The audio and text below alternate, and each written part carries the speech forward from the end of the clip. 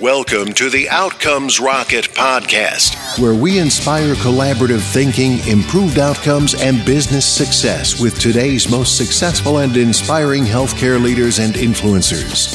And now your host, Saul Marquez. Outcomes Rocket listeners, welcome back once again to the Outcomes Rocket podcast, where we chat with today's most successful and inspiring healthcare leaders. I invite you to go to outcomesrocket.com/reviews, where you could take a look at all of the listener rating and reviews, and you could leave one yourself on what you thought about today's show. So without further ado, I want to introduce our outstanding guest. His name is Daniel Ghinn. He's the founder and CEO at Creation. He's leading a team of experts developing insights from online healthcare professionals using a proprietary technology and service called Creation Pinpoint. He's got a lot of experience in healthcare, close to a decade and a half, maybe almost 2 decades actually. And he's just a master at creating insights for others in what healthcare providers are thinking. And so, Daniel, what I want to do is just open up the microphone to you so you could fill in the gaps and welcome you to the podcast. Great. Thank you, Saul. Well, yeah, that's right. I mean, it's been quite a journey. And the thing that's always inspired me is in my professional career has been data, technology, and, what we can do with that to make lives better. And you guys are certainly doing some pretty cool things to make lives better. Daniel, we had a chance to connect before the podcast and can't wait to get into some of your stories. So why did you decide to get into the medical sector to begin with?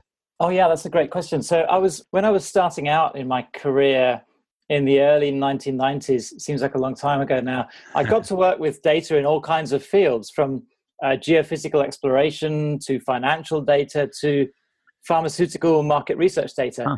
And then the World Wide Web came along. And I was so excited. I was thinking, this is going to change. Yeah. Exactly. This is going to change all our lives.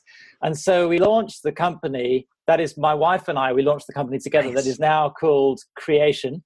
And it happened that among our first ever clients were doctors, health clinics, and pharmaceutical companies. And really quickly, I realized that if the internet was going to change our lives in any way, then actually in the area of healthcare had to be the greatest potential to really make a huge difference. Yeah, and you guys definitely have made some headway there. What would you say, Daniel, a hot topic that should be on every medical leader's agenda today, and how are you guys addressing that? It has to be get to the data. I mean, now more than ever, we've got so much data out there. We're working with Creation. We're working with global NGOs. We're working with most of the biggest pharmaceutical companies. And what I see is these organizations, and I suppose it must be true in every sector, it's so easy to make decisions based on what we know. I mean, what we think we know. I mean, it's all we can really. What about other data that we don't know about that could help us to inform that decision? So, for example, when we started listening to the unprompted conversations of healthcare professionals through our platform, Creation Pinpoint, we had no idea what we would really find there. But we started seeing, for example, emergency physicians all over the world tweeting during an emergency in an ER, for example, to get immediate advice from peers that they trusted anywhere else in the world. And this was actually changing the way they practiced emergency medicine. And I think that, the thing for leaders in healthcare is that these kinds of behaviors are creating a massive amount of new data. So now we're tapping into billions of social media posts that have been shared by healthcare professionals. And we can ask that data, for example, what is the unmet need of nurses vaccinating children in France? Or what keeps hospital pharmacists awake at night? Because we know when they tweet. That's right. Or, how do oncologists in the United States decide on the right treatment pathways for cancer patients? So now healthcare leaders can discover new things. And if those leaders are in a pharmaceutical company, for example, they can make better decisions about supporting their customers. If they're an NGO, they can understand how to develop policies to get better healthcare to key areas of need. Hey, that's really cool, Daniel. And you did a really nice job of walking me through earlier on sort of Creation Pinpoint. But for the benefit of the guests, can you let them know what exactly the platform does? Yes, I think it's really cool. Oh, thank you. Thanks, Saul. We started out, along the way, we were doing a lot of analysis of digital health stakeholders' behaviors or health stakeholders' digital behaviors. And we were doing, what's, I guess, conventionally known as social media listening to all that conversation happening out there on social media channels, Twitter and blogs and Instagram and all these things. And a client said to us, this is great, but somewhere in there is a prescriber. I want to know what the prescriber is thinking and saying. And we realized that in that data, a very small percentage of it was coming from doctors and also nurses and pharmacists and other healthcare professionals. And so we developed a methodology and then a technology to actually distill just the healthcare professional voice from all that other noise, to remove 95 or more % of the other noise and actually just distill it down to the healthcare professional's perspective. And the thing that comes to mind, listeners, is let's just say, for example, you're a hospital administrator and you send out a survey to your clinicians just to know what's going on, what's on their mind. Let's just be honest, not all the time. People are not going to be honest all the time. They're not going to answer those questions with 100% honesty. That's where Daniel steps in and says, look, this is our latest data mining on what clinicians believe about X. And this gives you a pressure test on the organization, a pressure test on your ideas. And that's what makes it cool. It's not just making assumptions. You're actually working to find the data with people being brutally honest on social media. Isn't that right, Daniel? That's so true, Saul. When we've actually spoken with doctors and others about how they use social media, they tell us that, online, they will often open up and share ideas and thoughts that they would never talk about in their own hospital corridors. Even I spoke to a 25-year experienced specialist physician, and he said, I will take advice from all kinds of other healthcare professionals who I trust online in different roles, different levels of seniority. And I said to him, how about in your own hospital? And he said, no, not in the same way at all as what he listens to his peers online. Yeah. So really interesting. It is fascinating what happens to just the inhibitions. It's just fascinating, and I think it's so cool that you guys are doing this.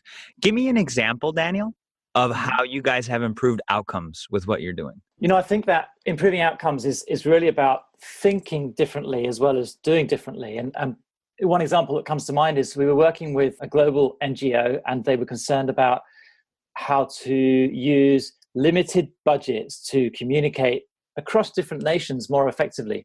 And the problem was, when you start with the premise that budget is limited, that can quickly become your focus. And so It becomes difficult to get away from that conversation about how we don't have enough resources. And so we were able to help them to take a step back, to stop talking about the limits of the budget and instead look at the capacity they did have and look at the tools they did have and the data they did have, and to find better ways of connecting stakeholders to work together more effectively. And often, I think that's what it comes down to. People working together better will change the world. I believe it. And I think good data analysis can really help that, because it can help people to see things in a different way. That's such a great call out. You said doing and thinking, and before you do, you think. And this is such a great example of, if you start with the wrong question, you could start with a very limiting position. And it sounds like you guys help the organization you partner with to think bigger, provided data, and boom. Now, are they communicating gangbusters? Are they getting their message out? Yeah, well, I went back and I did a follow-up session with that organization, and about a year or more later, one of the leaders who covered the kind of the Africa region, he came back and he said, what we discovered last time we got together has transformed the way we do health communications across the whole of the Africa region. So I was happy about that. It felt like a good outcome, really.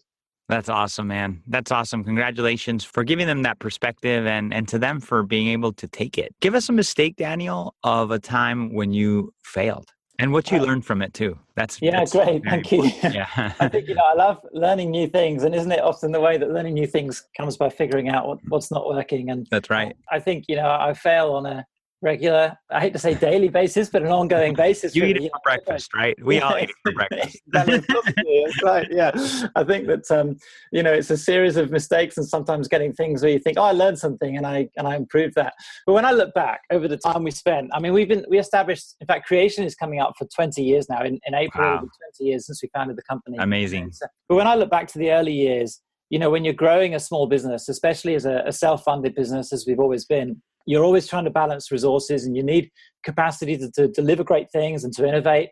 But then you need the finance to pay for that and to make it happen. So in the early years, we had some, I think, pretty painful learning experiences around probably 15 years ago or so. That took us to a really challenging place. We ran a large project, and the whole of our team was focused on that for about 6 months. But because we were so focused on the project itself, we weren't out there looking for new business, for future business. As a commercial company, that's something you have to do.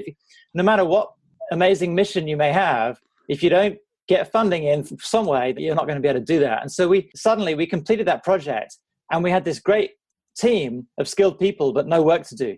And that was definitely a mistake we learned from. It was tough. We really stretched everything out, and we wondered, how do we even carry on with this? But we knew we had to make it work because we were so passionate about the vision we had. So in the end, we saw it through. A lot of hard work, a lot of prayer. And today we're a lot more strategic about how we plan for the future of the business. And we still pray, but we get strategic at the same time. And that's made the difference, really. And that's great, Daniel. What a great reminder. And it's so easy to forget that you got to make sure that you have revenue coming in consistently. Because if you don't, without margin, there is no mission. And and you guys hustled, and you're able to come back from that place. So it's really interesting, right? Like they say, be passionate, be mission driven. But man, somewhere in between there, you got to make sure that you keep the lights on. Absolutely right. Absolutely right. And my wife and business partner is the feet on the ground part of the business. She's a financial director. She understands what's happening, and she always keeps me balanced from that. So I'm not running off with some vision that's going to lead us astray. We get a great partnership between us, really. Oh, well, God bless her too, and the work that she does there. I mean, you guys are a dynamic duo. Yeah, I think so. So Daniel, take us to the other side of this, right? You took us to a dark moment where, you guys almost shut down. Take us to one of your proudest moments. Yeah, I think that when it's not so much about one big moment, but when I look back, I think there are many simple highlights that stand out and that I can feel happy about. When people make changes to improve things, and that decision is driven by our data. And when we can help them to make that decision, sometimes it can be a long time later. Like I mentioned with the example in Africa that I hear about, this change somebody made. And sometimes it's somebody decided to communicate better, or to empower someone, or to try a new approach. There's a colorectal surgeon who started a movement on Twitter, and then we helped him to analyze how his online network was enabling surgeons all over the world to learn and collaborate. And when we did that, his work was then published. And that was a proud moment, really, to be part of that process. I heard recently how a company restructured its communication with physicians after learning about their actual needs, which they hadn't previously realized through the work that we did. Those kind of things are the proud moments. I think that's great, Daniel. And sort of what resonates with, I think, the listeners and about what you do is that you put the practitioner, the prescriber, in focus. And it's the quadruple aim. You're making sure that you're improving outcomes for the provider as well. Yeah, absolutely. Yeah, that's a key part of it. Daniel, this is cool. So let's dive into one of your most exciting projects today. Great. Yeah, I always get excited when we get access to new data.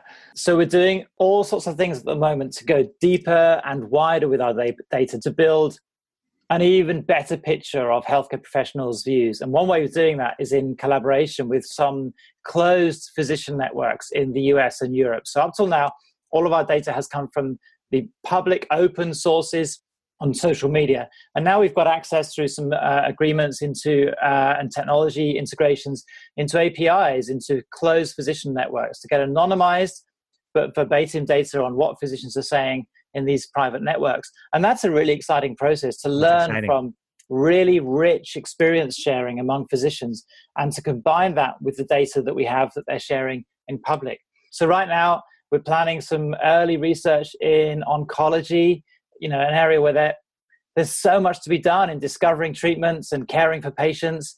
And if we can reveal insight in there, I'll be super happy. Oh, wow. That's really brilliant, man. And it's cool that you guys are forming these relationships to go beyond public domains and into API. That is exciting. Good for you. So, Daniel, let's pretend you and I are building a medical leadership course on what it takes to be successful in medicine. It's the 101 or the ABCs of Daniel Ghinn. It's a syllabus we're going to construct here, my friend. And I have got 4 lightning round questions for you. And then we're going to finish with a book that you recommend to the listeners. You ready? Okay, great. Yeah. Awesome. What is the best way to improve healthcare outcomes? Listen to people and listen to data. What is the biggest mistake or pitfall to avoid? Assume. In other words, ignore the data. I love it. How do you stay relevant as an organization despite constant change? Don't wait for that change. Drive it. And to do that, keep listening. What is one area or focus that should drive everything in the organization? Transform nations. And finally, Daniel, what book would you recommend to the listeners here on this syllabus? I'm glad you asked me that, Saul. I'm reading a book at the moment by Danielle Offrey, MD. She is a practicing physician, associate professor at New York University School of Medicine. The book is What Patients Say, What Doctors Hear. And it's full of anecdotes about patient-physician interaction. And I love how she tells the story of that interaction and the kind of results of it. But it's essentially a book about communication. So although you might read it as a story about the healthcare systems and physician-patient interactions, actually, whether or not you're in healthcare, it's a fascinating, thought-provoking, challenging read about communication. I love it. And so much of what we do is communication in healthcare. Outcomes Rocket listeners, this is just a wonderful book that Mr. Ghinn has just recommended. And the syllabus is just outstanding. So I urge you, just go to outcomesrocket.com/Ghinn. That's Ghinn. That's N as in Nancy. Ghinn. And you'll be able to find the syllabus that we're creating right now and all of the show notes of the things that we've discussed today. So, Daniel, this has been so much fun. But before we conclude, I'd love if you just share a closing thought with the listeners and then the best place where they could get in touch with you. Great. Closing thoughts. In the world of changing nations through better health insights, we're only just getting started. There's an exciting future.